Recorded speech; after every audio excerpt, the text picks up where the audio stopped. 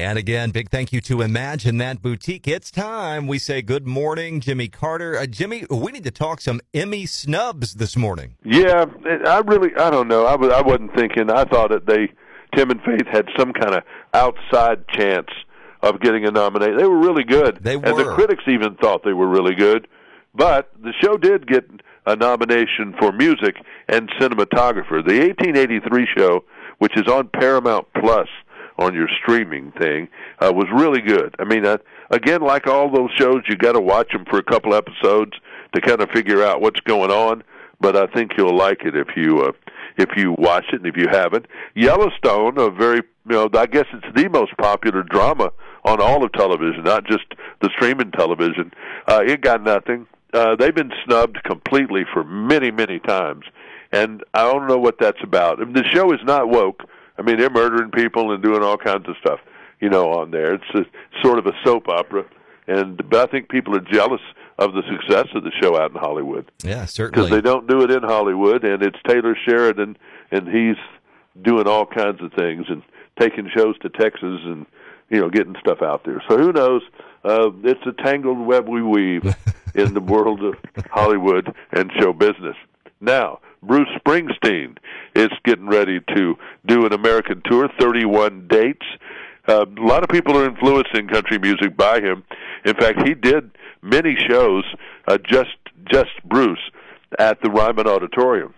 He's a real stickler for old time stuff like the Ryman in the original days of country music. So Milwaukee, St. Paul, Denver, they're going to do more cities. By the way, Tulsa's in there, Austin. Don't see St. Louis. Kansas City is there. That's going to be the February 18th. Tickets going to sell July 27th. Okay. So a lot of people will travel to see Bruce Springsteen. One of the most influential acts in country music today have been the Eagles. And 3 people at the Rock and Roll Hall of Fame have been suspended for trying to sell $1 million worth of handwritten lyrics from Don Henley to whoever wanted to pay $1 million. Wow. They even tried through a third party to sell them back to Don Henley. I mean, it's a very complicated scam. The Elvis Presley 30 number 1 hits is now number 4 on the country chart. How about that? That's pretty cool. Now, number 3 on the country chart, the last folks I just talked to had never heard of him. I haven't either. Zach Bryan, American Heartbreak is the number 3 album, not far from where Luke Combs, within 4,000 of Luke Combs at number 2. There are some new guys that are hitting out there. Cody Johnson is one. Zach Bryan is another. There are others. Tyler Hubbard opening up for Keith Urban this fall. Yeah, just got added. Scratch-off tickets. There's a new game coming called Living Lucky with Luke Combs.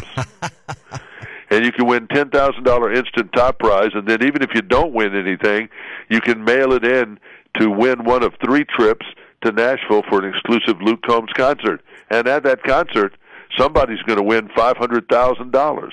It's in Wisconsin for sure, but I have every reason to believe it's going to spread out to other places in the country. Yeah, it looks like they're definitely going to add more states. So we'll see Living Lucky with Luke Combs. So you be looking out for that, and that sounds like a lot of ways to win. So okay, and I think Mega Millions is a rollover. I've got 10 tickets here, but I haven't checked my numbers yet. But I'm not feeling good about it at this point.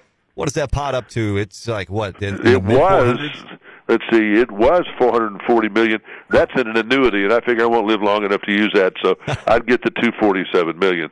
Take it. But now it's going to be higher than that. Well, good luck. Keep playing. You can't win if you don't play. If you don't play. Jimmy Carter with us. Thanks to Imagine That Boutique. We'll see you tomorrow. Thank you. Jimmy Carter, weekday morning, 7:50. Online, if you ever miss an update as well, check the podcast page for Jimmy's podcast playback at K103FM.com. It's all brought to you by Imagine That Boutique.